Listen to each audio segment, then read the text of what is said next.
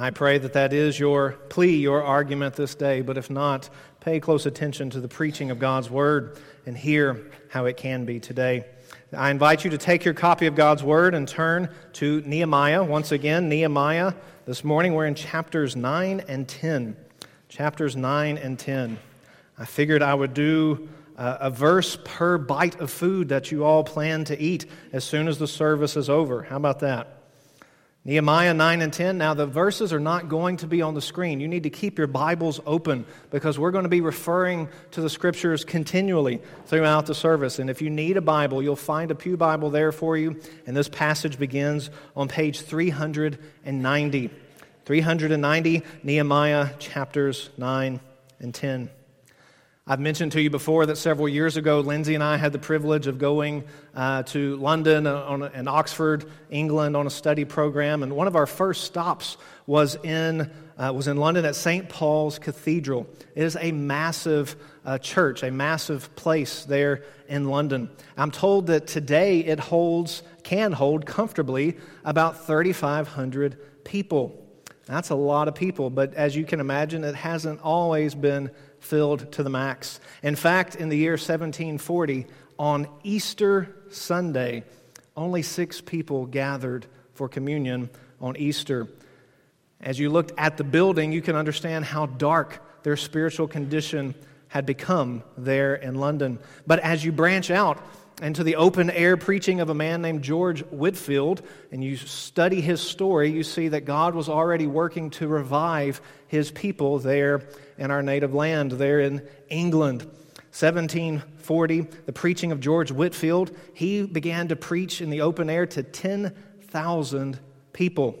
And as Whitefield looked out at this crowd, he preached to all sorts of people, including miners. There was a group of miners who had just come up out of the mine. They hadn't gone home. They hadn't showered. They had coal dust and ashes all over them. Their faces were black with soot. But as Whitefield preached God's Word, he preached in such a way that Ezra would have been proud. He explained the Scriptures, and George Whitefield later reflected he knew that God was at work because, as he put it, he could see white gutters made by their tears down their black cheeks.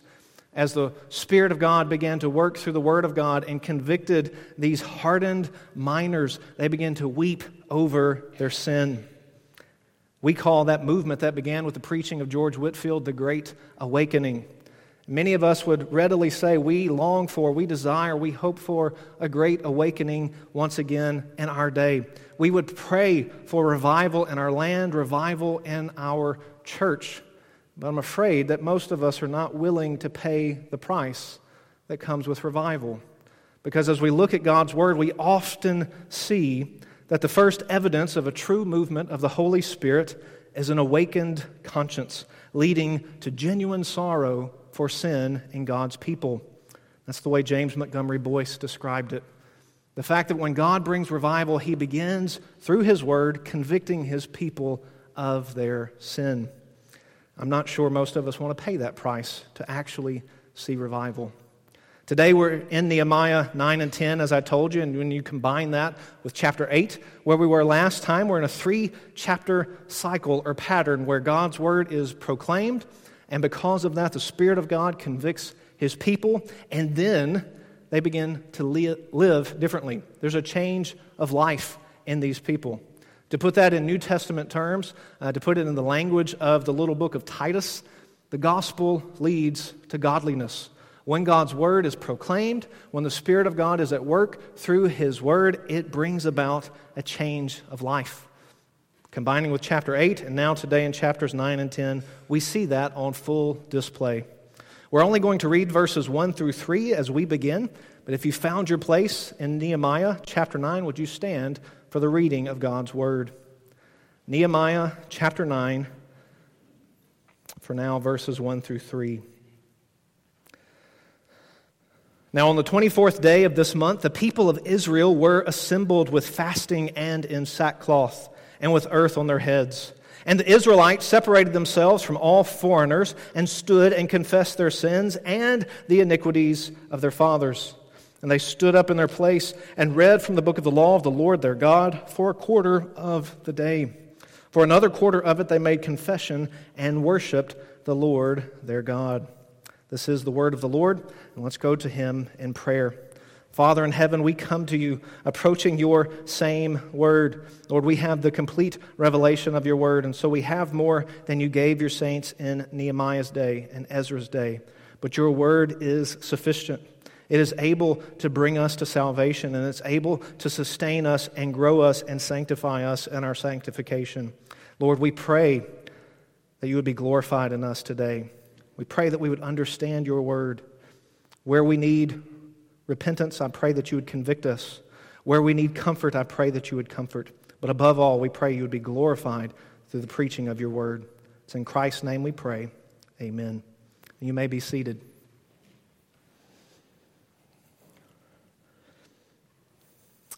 The Feast of Booths has concluded, that Feast of Tabernacles, and one whole day has passed since where we left off in chapter 8. It's now the 24th day of the month, and people are lingering in Jerusalem. They're there by their own free will. They could go back home if they wanted to, but something is drawing them, something is compelling them to stay there in Jerusalem. Do you remember back in chapter 8 when they heard the word of the Lord proclaimed, how they began to weep? The people wanted to cry. And Ezra and Nehemiah, the leaders, said, no, today is not a day for weeping. The joy of the Lord is your strength. And then they said not only is today a day of rejoicing, for it was their new year, but also they had other celebrations, the week long of reading the Word, and now the Feast of Tabernacles. But all that has come to a conclusion. And the people could go home if they wanted to, yet they stay in Jerusalem, and they're no longer going to stifle their sorrow. In the past, their weeping had to wait, but not now. Nothing is holding back their tears. Nothing will stop them from grieving over their sin. As I've said, the people willingly, freely are assembling once again. And they have the sure signs of mourning. Did you notice that there in verse 1? They're assembled with fasting and in sackcloth and with dirt, with earth on their heads. Their outward appearance reflects the inner attitude of their hearts. Now you see, if Pastor Ezra had been working to manipulate their emotions back in chapter 8, then the moment would have passed. If he was just trying to gin up a fake revival, that's too late. He's about 23 days too late. But this is clearly a work of God, because neither Ezra nor Nehemiah could generate or fake what happens in chapters 9 and 10. God is at work reviving His people. Look at verse 2. You see that the Israelites, the seed, the offspring of Israel, separate themselves from all foreigners. Now, if you've been with us through our whole study of Ezra and Nehemiah, that may ring some bells. You may think, wait a minute, back in Ezra chapter 9, we dealt with this. We dealt with the fact that the people had intermarried with other nations around them. And as we stressed then, we must stress once again, it has nothing to do with ethnicity or the color of anyone's skin. It has everything to do with the purity of the people of God. That when God's people marry someone outside of their faith, almost always they will be pulled away from worshiping the one true and living God. And so that problem that we thought was solved back in Ezra 9, it's still there. They're still dealing with it. In fact, they're going to deal with it again before the book is over. But they separate themselves from all foreigners, and they confess not just their sins, but also the iniquities of their fathers. The sins that they have learned from their forefathers, the sins that they have inherited, so to speak, they've also committed. And they're standing there confessing their sins. And this is how it happens. Verse 3 tells us, they stood up in their place, and they read from the book of the law of the Lord their God for a quarter of the day. Now I can see some of you, you're already doing the math. You're thinking, wait a minute, 24 divided by 4, that's 6 hours? Oh my goodness, they read the Bible for 6 hours standing up? Well, I have good news for you. They were only measuring the sunlight, the daytime, which would be 12 hours. So cut it in half. Instead of 6 hours, they stood for 3 hours, and they read God's Word.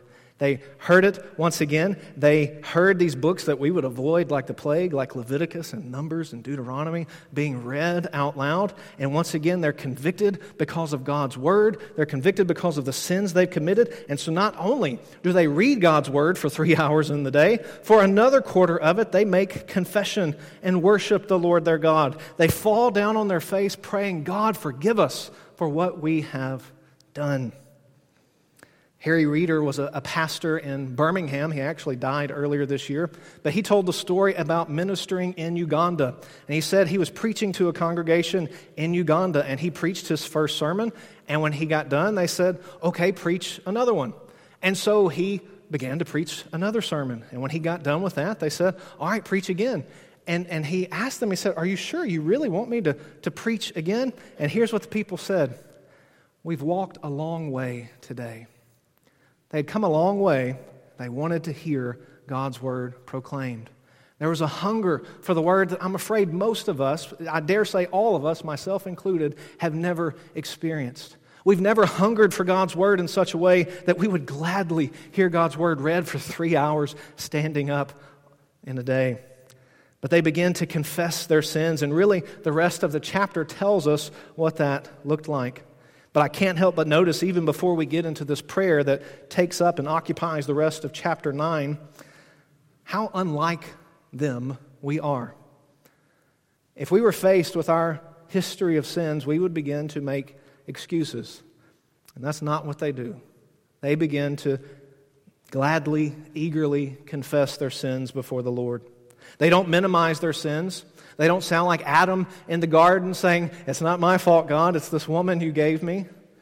That's what we would do. We would be just like our father Adam and start making excuses. I wonder if you've heard some of these excuses people often make for sin. Sometimes people say, look, it's not my fault. I can't change who I am. It's just in my genes. It's just my genetics. That's just the way God made me. Well, it's true. You're born a sinner, and that's why you must repent and call upon the name of the Lord and be saved. But sometimes we try to make that excuse, oh, that's just the way I am. I can't do anything about it. Others might say, listen, you think my anger is a problem, my gluttony is a problem. You should see where I came from.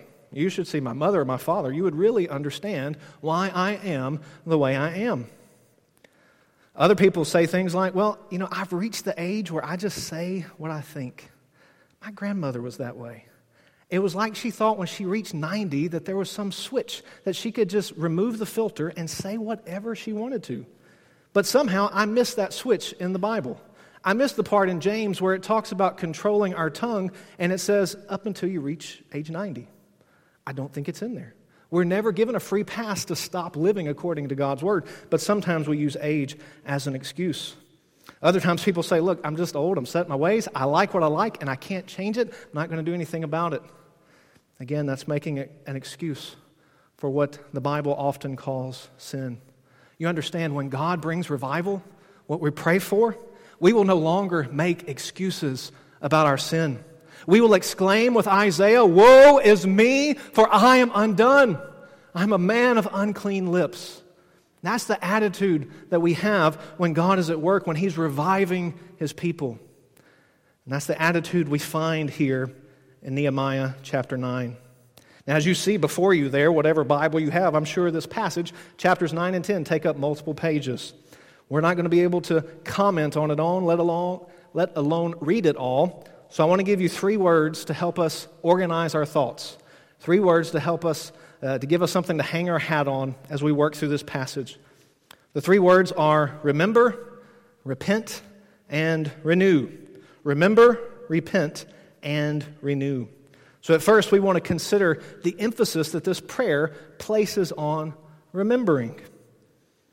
Aldous Huxley said in one of his writings that men do not learn very much from the lessons of history is the most important of all the lessons that history has to teach. Perhaps a more familiar quote credited to the philosopher George Santayana, those who do not remember the past are condemned to repeat it or relive it. That's attributed to him. So we're often told about why it's important to remember our history. And that's not just a worldly concept. The Bible tells us that. Peter, in his second letter, speaking to Christians, says, I want to stir up your mind by way of remembering. 2 Timothy, the letter we've been studying in community Bible study, we've seen those commands to guard the good deposit, to keep the faith that's been entrusted to him, and Timothy is told to remember Jesus Christ. We come this morning, we gather at the table of remembrance. Christ has told us to do this in remembrance of Him. We're called to remember so often Because we're so prone to forget. Forgetfulness is not something that merely comes with age. It's part of our sinful condition. We forget what God has done for us. We forget all the ways that the Lord has blessed. Is that not what Israel did? Time and time again, the Bible says they forgot the Lord their God. How often do we do that? We forget everything that God has done, how He's answered prayers. We forget all of His good gifts because we focus on the present inconveniences that are before our eyes. We're spiritually nearsighted. We can only see the problem right in front of us. We forget the big picture of what God has done. When we come to this prayer in Nehemiah 9, this prayer reminds us of the big picture about what God has done in the life of His people in the Old Testament. You see verses 4 and 5, they give you a list of names, the Levites who are leading the people in prayer. They begin by saying, "Stand up and bless the Lord, your God, from everlasting to everlasting. Blessed be your glorious name, which is exalted above all blessing and praise." This begins the prayer of praise that the Levites offer, but ultimately the people offer. This is a prayer of the people. Ezra and Nehemiah are nowhere in view in these chapters. They're not the main focus because, as we've seen time and time again in Ezra and Nehemiah, these books are about what God is doing amongst His people. The emphasis is on the corporate nature of all of the people of God. Well, you begin there in verse 6, the main part of the prayer begins. In verses 6 through 15, the emphasis is all on God. God is the subject of every sentence in verses 6 through 15. If you went through there and you underlined every time the pronoun you is used, you referring to God, you'd be there a while. Because it keeps talking over and over again about what God has done. But I don't want you to miss what He says right at the beginning of verse 6. You are the Lord, you alone. You are Yahweh. You are God, you alone. We're going to come back to that idea later as we go through the passage. But verse 6 refers to creation, and it just mentions creation there in verse 6. Then verses 7 and 8 talk about the call of Abram. So you understand we're moving quickly through the book of Genesis, the Old Testament history. You go from creation to what God has done in calling Abram and his people. Then you get to the book of Exodus because verses 9 through roundabout verse 18 gives you the Exodus and the immediate happenings right after God takes them out of Egypt. But as you work through these verses, ask yourself, what is God doing? You're going to notice that God is giving. He's doing a whole lot of giving. He's a generous, gracious God. Look at verse 8 with me. In verse 8, it says, "You, that is God, found His," that is Abraham, "God found Abraham's heart faithful before you and made with him the covenant to give to his offspring the land." So God is giving to Abraham the promise of the land that will go to his offspring. Then verses 9 and 10, God sees the affliction of Abraham's descendants in Egypt. He hears their cry at the Red Sea. In verse 10, "And you performed signs and wonders against Pharaoh and against all his servants and against all the people of his land, for you knew that they acted arrogantly against our fathers." God judged the Egyptians because they acted arrogantly against the Israelites. Hang on to that idea. You keep working your way through that paragraph and you see those familiar scenes from the Exodus. God divides the Red Sea. The people walk across on dry land. God leads His people by a pillar of cloud by day, a pillar of fire by night. Verse 13, God is giving once again. Verse 13, "You came down on Mount Sinai and spoke with them from heaven and gave them right rules, true laws, good statutes, and commandments." You jump down to verse 15. God is giving once again. "You gave them bread from heaven. You gave them water from out of the rock. And you told them to go in to possess the land that you had sworn to give them." Do you hear that repetition? The idea of giving. God is giving, giving, giving. He's generous to His people. But you keep moving through the prayer, the next section, verses 16 through 21. Look how it begins. But they. You automatically understand God has been giving, but they're not receiving appropriately. But they and our fathers acted presumptuously. They acted arrogantly. Who did we just read acted arrogantly? The Egyptians. The Egyptians acted arrogantly. And what happened to them? God judged them. He wiped them away as the Red Sea came across the army of Egypt, and they were destroyed, never to be seen anymore. And if God did that to Egypt for acting arrogantly, what should the people of God, what should Israel expect when they begin to act arrogantly? They should expect judgment. They should expect God to work and judge them just as He did to the Egyptians. But instead, what did God do? God kept giving. Look at verse 20. You gave your good Spirit to instruct them. There's the Holy Spirit in the Old Testament, by the way. You gave your good Spirit to instruct them, and did not withhold your manna from their mouth, and gave them water for their thirst. You go down to verse 22. It talks about God giving them kingdoms and peoples, people there to conquer. And verse 24 says that God gives them the enemies into their hands. So even though they've acted arrogantly, God continues being gracious to His people Israel. He continues to give and give and give. Look at verse 21.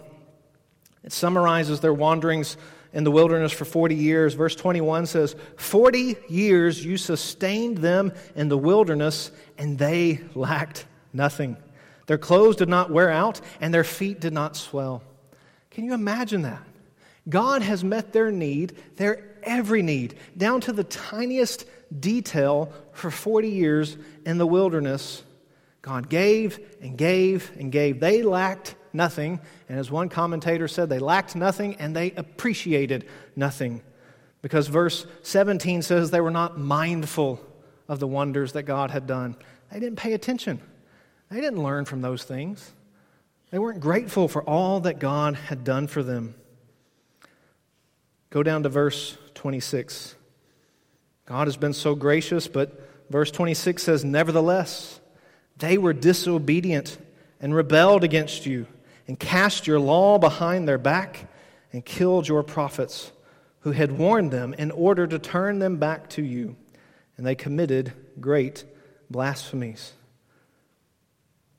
They've sinned, they're disobedient, they've rebelled. Once again, God keeps giving, but notice how He gives this time. Verse 27, therefore you gave them into the hand of their enemies. God is still giving, but now He is giving them over to judgment, into the hand of their enemies who made them suffer. And in the time of their suffering they cried out to you, and you heard them from heaven, and according to your great mercies you gave them saviors, judges, who saved them from the hand of their enemies. Even when God gives them into the hands of their enemies, gives them over to judgment, God is still listening. He's still merciful. He's still gracious. And when they cry out to Him, He sends a deliverer. As we've moved forward in Israel's history, this is now the book of Judges. And you know that cycle that you see in the book of Judges. It's described there in verse 28, that the people cry out to God for a deliverer. God gives them a deliverer. He sets them free. They praise the Lord, and that lasts for about 5 minutes, and they begin to sin against God again. They begin to forget all of His mercies, all of His kindness, and they rebel, and God gives them over to judgment, and it keeps happening over and over and over again. That's the book of Judges. So as we think back on their history, even what we've seen so far, we've been called to remember. Remember their history. God is the Creator. God is the one who's called out for Himself a people. And even as He's calling out for Himself a people, they continue to rebel. But God is gracious. He's tender. He's forgiving. But He does give His people over to judgment. Now, we need to begin transitioning from thinking about remembering to thinking about repenting. Why do the people of Israel need to repent? Listen, we've done just a quick read through, a quick overview.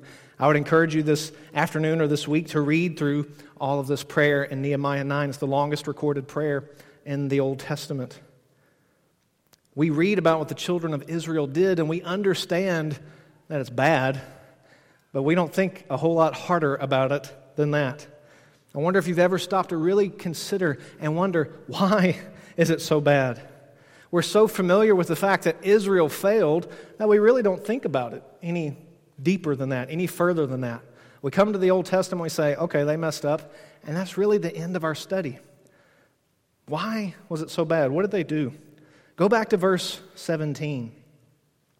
They refused to obey and were not mindful of the wonders that you performed among them, but they stiffened their neck and appointed a leader to return to their slavery in Egypt. Wait a minute, what? They wanted to go back to Egypt? That's how deep their rebellion goes.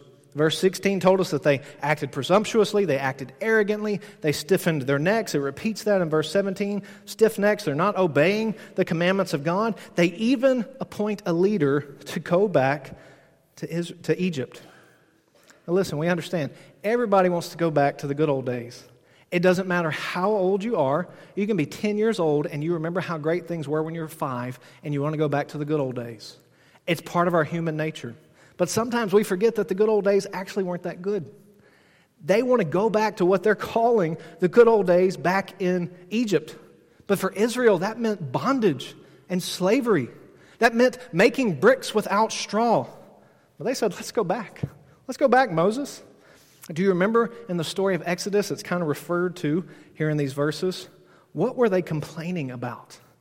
God brings them out. Parts the Red Sea, he sets them free. They're going towards the promised land, and they begin to cry out for food. They say, Moses, we're hungry. We want food. We're about to die. Would you give us some food? And God provides food for them. And then the very next chapter, they say, Moses, we're thirsty. We need water. We're about to die. And God provides water for them. And so they say, okay, Moses, well, God has provided food and water, but it's not really what we like. It's not really what we wanted. Don't you remember the food back in Egypt, Moses? It had a little more pep. Moses, it had a little more zing in it back in Egypt. Don't you remember the good old days, Moses? We had onions. We had garlic. We had leeks. Doesn't that make you want to go into slavery just so you can get a little bit of spice on your food? That's what the people of Israel said. They said, we want that, Moses. We're going back to Egypt. And it tells us they even appointed a leader. They were ready to leave Moses on Mount Sinai, receiving the word of God. They were going to leave him and go back. Now, we understand that that's bad, but the part we don't want to say out loud is that we get it. We understand. We all want to indulge our preferences at times, myself included. We all have selfish tendencies. We like what we like. And if we're not careful, we will elevate our preferences over God's word. That's what the children of Israel were doing. That's why we need God's word to show us our sinfulness, to show us how we need to repent. Because their sin is not just a little run-of-the-mill self-centeredness. We would read that and we would think, okay, well, they weren't really satisfied. I get that. We're not always that way. But look what happens next in the story. Verse 18, even when they had made for themselves a golden calf and said, this is your God who brought you up out of Egypt, and had committed great blasphemies. This is the great crime that Israel has done. In the middle of the desert, they have formed for themselves a golden calf. Why did they do that? Because they wanted to worship God on their own terms. In Russell's Sunday School class, we studied Exodus 19 a little earlier in the story this morning, and we saw that you can't do that. You can't just approach God in your own terms. You can't just show up to the mountain and say, God, it's nice to meet you. I will come at my own appointed time. No, you must worship God in His terms. But that's not what we want. We want a God in our image, a God of our own making, a God that we can control, a God that we can fully understand. That's the God that we want. That's the God we will have, so say the Israelites. You see, their self-centeredness, their desire for their preferences was actually idolatry. Is that not what Romans 1 just told us earlier? Worshiping the creature rather than the Creator. Let me try to give an illustration to help you understand, because I do think this is very important. We miss this so often that what we think are just small things are actually idolatry in the eyes of God. Can you imagine a young man coming to you, a young man that you've known all of his life? You've watched him grow up. You've seen him get married. He's been married a few years, and he comes to you, and you ask him, hey, how's life going? How's the married life treating you? He says, well, I'm thinking about leaving. I'm thinking about backing out. I don't want to be married anymore. And you say, wait a minute. What are you talking about? You say, I know your wife. She's a wonderful, godly young woman. She's going to be a great mother to your children, a great keeper of their home. She's a godly woman. And on top of that, she's beautiful. She cooks. She does everything that anybody would desire in a wife. He says, yeah, it's true, but it's that cooking part that bothers me. She just cooks healthy stuff all the time. She wants me to eat healthy things. That's not the way I was raised. That's not what I like. You see, before I got married, I could eat whatever I wanted to. I could go out and have fast food. I could have candy. I could do whatever I wanted to. But now she wants me to eat healthy. He said, I'm thinking about being done. I hope that you would take that young man, slap him in the back of the head, and show him how foolish he's being and how idolatrous he's being. He desires his own preferences, his own indulgences over the covenant that he's made with his wife. How often do we do that? Have you seen that in other churches? We know people. We all know people from other churches. We ask them how they're doing, and they say, well, I mean, things are going well, but I don't really like it right now. I'm kind of thinking about leaving. And you say, why? So I remember when y'all were without a pastor and you were praying, you prayed that a man of God would come and he would preach God's word, and he's come. I've heard about all the good things he's doing. What happened? Has he done something sinful? Is he doing something unbiblical? You say, no, it's not that. I just don't like it. It's just not my preference. And see, what my fear is that the first situation, we would gladly slap the young man on the back of the head and say, you're being foolish. But in the second situation, we wouldn't, because we all want to indulge our preferences. And you understand that that's what the great sin of Israel was. Their preference was to be safe and comfortable and have the food they wanted, the flavors, the spices they wanted. And that led them to make a golden calf. They said, this is the calf. This is the God that brought us out of Egypt. They had gone from being free. They had gone from desiring an onion to worshiping a false god that quickly. And that's what happens when we go down this road of sin. You see, the people of God, they began to realize that their sins were not just little insignificant preferences, but they were high treason against the one who truly is God. The one that, back at the beginning of the prayer, verse 6, you alone are Yahweh. You are the only one true living God. Now we would read that and we might think, okay, the Levites are saying, okay, the Egyptian gods, they're not God. The Assyrian kings, they're not God. The Persian kings, they're not God. But what we need to understand is not only is that true, but we are not God. There is one God, and He has spoken in His Word. And the people of Israel didn't understand that. And they continue to face the judgment for their sins. But now, God's Word has been read. They begin to feel conviction for their sin, and they're crying out to God, asking for forgiveness. We've seen the severity of their sin, but we need to see the goodness of God. We need to see the goodness of God's character. Look at the end of verse 17. But you are a God ready to forgive, gracious and merciful, slow to anger, and abounding in steadfast love. You did not forsake them. Look at verse 19, the beginning. It says, you in your great mercies did not forsake them in the wilderness. Go down back to that paragraph, verses 26 through 31. We noticed how the paragraph began with nevertheless. We saw all the good things God has done. Nevertheless, this is how sinful the people are. But now look at the end of the paragraph. Once again, nevertheless, in your great mercies, you did not make an end to them or forsake them. For you are a gracious and merciful God. This is the character of God. It's all over the Bible. It's all over the Old Testament. We read from it earlier in a different passage in Psalms. This is who God is. God has been warning His people, lovingly, kindly warning His people. You look there in verse 26. It says that God had sent His prophets who had warned them. You go to verse 29, the beginning of the verse, and you warned them. You go again to verse 30, many years you bore with them and warned them by your Spirit through your prophets. How was God warning His people? Through His Word. Through the Spirit of God at work in His Word. But keep going in verse 30. Yet they would not give ear. Well, you look at the last paragraph of the prayer, verses 32 through 37. There's a tone shift. It's no longer they. Here's what they have done in the past. Now it's we. Those offering this prayer have moved along in history till they've gotten to their day, and they're saying we're just like them. Now we have sinned against you, God. This is our situation. And you go all the way to the end of the prayer, at the end of verse 37, and it says, we are in great distress. That's the end of the prayer. They don't necessarily ask for anything different. They've just asked God to remember them, to recognize their situation. They cry out to God saying, we are in great distress. They simply throw themselves on the mercy of God. Just like the tax collector in Luke 18 who cried out, God, be merciful to me, for I am a sinner. That's what they're doing here.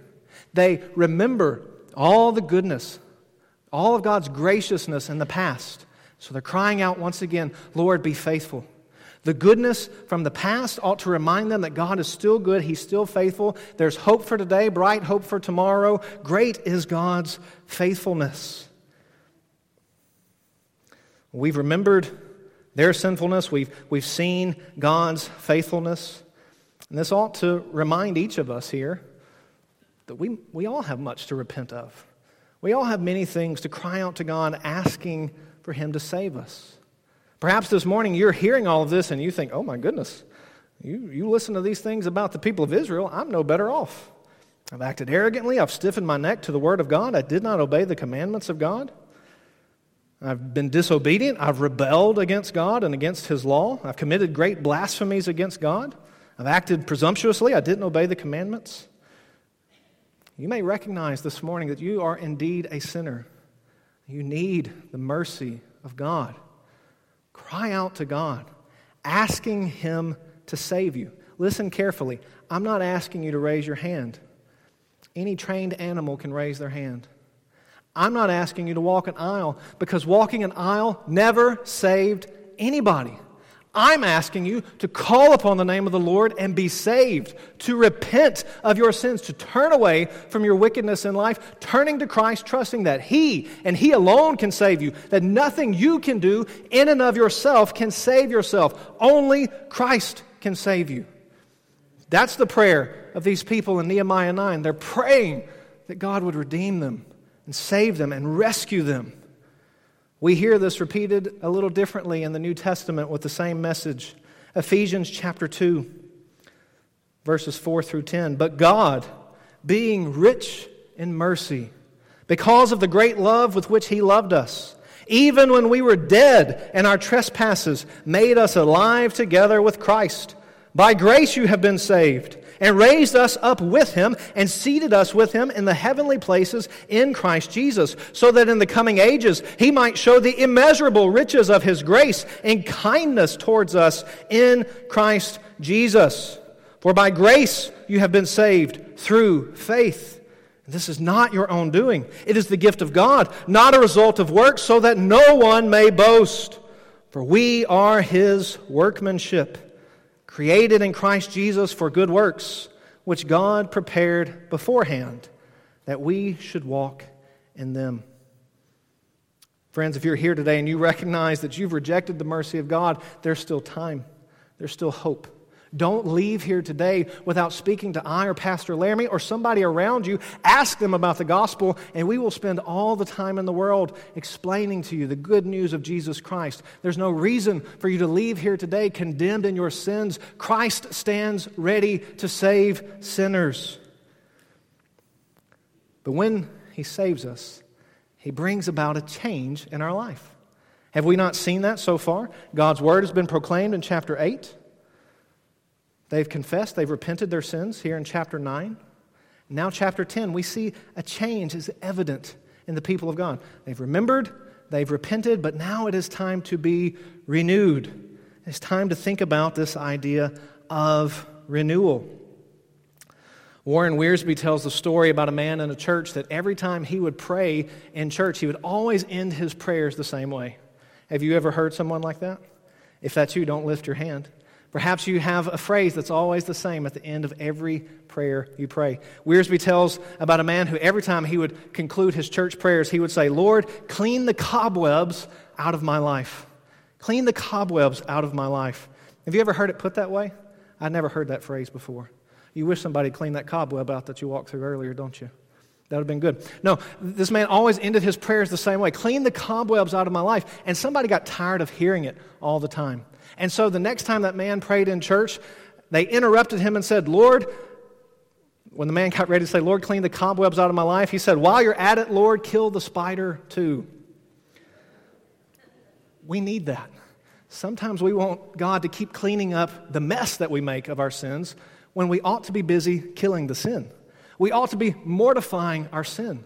We need to put that sin behind us, not just saying, "Lord, clean up the mess I've made." Stop making the mess. That's what we see here in chapter 9, verse 38 through the end of chapter 10. You notice here, because of their desire to live differently, look at verse 38, chapter 9. "Because of all this, we make a firm covenant in writing. On the sealed document are the names of our princes, our Levites, and our priests." Because of this desire to live differently, they do something serious. They put it down in writing. They make a firm covenant in writing. Chapter 10, verse 1, you begin to see a list of all these names, all these people who are involved. They say, we want to live differently, and we want to live differently so strongly that we're willing to write it down. We're willing to show it to everybody for the whole world to see. We're going to be different. So you see the leaders listed in verse 1, Nehemiah and Zedekiah. They're the leaders, so they're listed there at the top. Verses 2 through 8 give you the names of the priests. Verses 9 through 13 give you the names of the Levites. Verses 14 through 27 give you the chiefs of the people. And then you get down to verses 28 and following, you get these folks who weren't able to sign. They didn't have a legal authorization in court. But look at verse 29. They too join with their brothers, their nobles, and they enter into a curse and an oath to walk in God's law that was given by Moses, the servant of God, and to observe and do all the commandments of the Lord, our Lord, of Yahweh, our Lord, and His rules and His statutes. All the people come together. They say, because we've heard God's word, because God is at work in our lives, because God is reviving us, we want to live differently. We're going to go quickly through just giving the highlights of what they vow in the rest of the letter, the rest of the covenant, But verse 30 emphasizes there no more mixed marriages, as we spoke to earlier in the service, but it's an issue they're still going to have later in their history. Verse 31 regards the Sabbath and whether or not they will sell to other people who are not Jewish on the Sabbath day. Verses 32 and 33 talk about the temple taxes for the house of our God. That's a phrase that keeps popping up through this covenant, the house of our God. Verse 34, Lee, you're going to love this. It talks about firewood. Even the firewood matters in the house of God. You can't all be a priest. You can't all be a Levite. You can't all be a singer. You can't all do the various tasks, but anybody can be involved in making sure the firewood is there for all of the sacrifices that they must make. Everybody can be involved in the work of the house of God. Verses 35 and following talk about these other offerings that we don't have time to look at. Verse 39, the end of the chapter, the end of the covenant, makes clear the emphasis of it all. We will not neglect the house of our God. Do you see that at the end of verse 39? We will not neglect the house of our God. Now, this is pretty striking. Think of how far we've come in the books of Ezra and Nehemiah. The beginning of Ezra, they didn't have a temple. The temple's been destroyed, and they're not even living in the land. God has stirred up a pagan king, and God has stirred up the hearts of his people, and he sent them back, and they've rebuilt the temple, they've rebuilt the walls, they've reinstituted worship, they're hearing God's word read and proclaimed. They've come a long way. Haggai, the prophet, would be proud. Remember we looked at his short little 2-chapter prophecy earlier in our study of Ezra? And he was concerned at how long it had taken the people to rebuild the house of our God. But now they have rebuilt it and they have covenanted together. They have promised they're going to maintain. We will not neglect the house of our God. You think about these things that they make vows about. And first you may think that really has nothing to do with us today. But when you realize they're speaking about their time and their talents, they're speaking about their finances and their personal relationships, those do apply to us today. And they said for themselves, time, talent, finances, personal relationships, God has authority over these matters. And we will submit all of these relationships to the Lord our God. You may wonder and think, what is this language about a covenant? We're Baptists, we're New Testament Christians. We don't have covenants, do we? Well, in a few minutes when we go downstairs after we eat, I'm going to read the church covenant. And I understand that it was adopted by the church before any of us were alive, but our forefathers thought it to be a good practice. And it's a good one for us to dust off and revisit the promises that we make to one another for how we will live as Christians. The same way that these people are making promises to one another to not neglect the house of God. In fact, when we think about a covenant, we remember, of course, that we're under the new covenant. The covenant of Jesus Christ that He's brought to us by His blood. The covenant that we remember at this table. We remember what Christ has done. We repent of any unconfessed sin. If the Lord has been so kind to you this morning to remind you of sins that you have not yet confessed, maybe even against somebody else in this room, go to them. Ask for their forgiveness before you receive the bread and the cup from the table. The Lord's table is a time to remember, it's a time to repent, and it's a time to renew our fellowship with Christ. In fact, did you know that every Lord's Day, you come to church, you have the opportunity to renew your covenant with God? You say, wait a minute, what's that all about? Think about a married couple who renew their vows. Perhaps they've been married 50 years and they renew on that time, or any time in their marriage they say, we're going to renew our vows. They didn't stop being married. They're not any more married now that they've renewed their vows. But renewing their vows is an opportunity to be reminded of their love for one another and to rekindle their relationship with one another. Every time we gather on the Lord's Day, we have that opportunity, not to get saved all over again, but to be reminded of our love for Christ and to rekindle our relationship with Christ. Think with me one more time about the pattern we've seen so far. God's word has been proclaimed. God's word has brought conviction and repentance in the heart of His people, and it's brought about a changed life in those who have submitted to His word. Is that not roughly the same pattern of what we do every Lord's Day? We hear God's word. We gather not because we're bringing God down to us, but because He's invited us according to His word. And when we hear God's word, we're reminded that we are not like Him. We are sinners and we need a Savior. So we're reminded, we're not getting saved once again every week, but we're reminded of the salvation that we have in Christ. And when we've been reminded and cleansed of any unconfessed sin, we're ready to hear from God. And we're ready to go out and live differently and to serve Him. That's the same pattern that Christians have used for 2,000 years. It's the same pattern of worship that you find all over the Scriptures, even right here in the book of Nehemiah. You understand that what we're attempting to do at Ramah is not new, it's old. It's as old as the Bible itself. May we truly be a remembering and a repenting and a renewing people of the book. Let's pray. Father in heaven, we come to You pleading for mercy, the mercy that we've seen on full display in Nehemiah chapter 9 and 10. It's because of Your mercy that we can draw near to You. It's because of Your rich mercy that You've saved us, not because of anything that we have done, But you've told us, Father, that because you have saved us, you already have good works prepared for us from the foundations of the earth. Lord, may we be zealous to live lives of good deeds. May the gospel truly lead to godliness in our lives. May we truly exemplify the change that you have made in us. Lord, we pray even now that you, by your Spirit, would continue to work in us, that you would convict us of unconfessed sin, that you would convict us of the sins that look so much like the Israelites, of our desire to elevate our own comfort, our own preferences, our own desires above your word. And Lord, may we be renewed in your word today. May we love you more today than we ever have before. Not because we're so special, but because you are so great, because of the salvation that you've shown us through your word. And even now, as we prepare to gather at the Lord's table, may we be reminded of what you've done for us in Christ.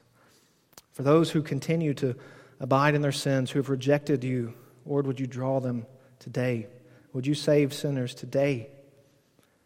For those of us that you've already saved and we've walked with you for years, maybe even decades, may we truly be renewed in our covenant with you. It's in Christ's name we pray. Amen. As we all prepare to respond, we may respond in different ways. You may need to respond to the Lord and trust in Christ for salvation today. I'm always glad to talk with you where I am, but it will be a longer conversation, and we would gladly talk after the service as well. But we need to respond with the sentiment of this hymn, that our lives would be submitted to Jesus Christ. And even if this is a hymn that you don't fully know or like, pray that it would be the true sentiment of your heart, that the Lord would take your life and let it be set apart, consecrated to our Savior Jesus Christ. Let's stand as we sing.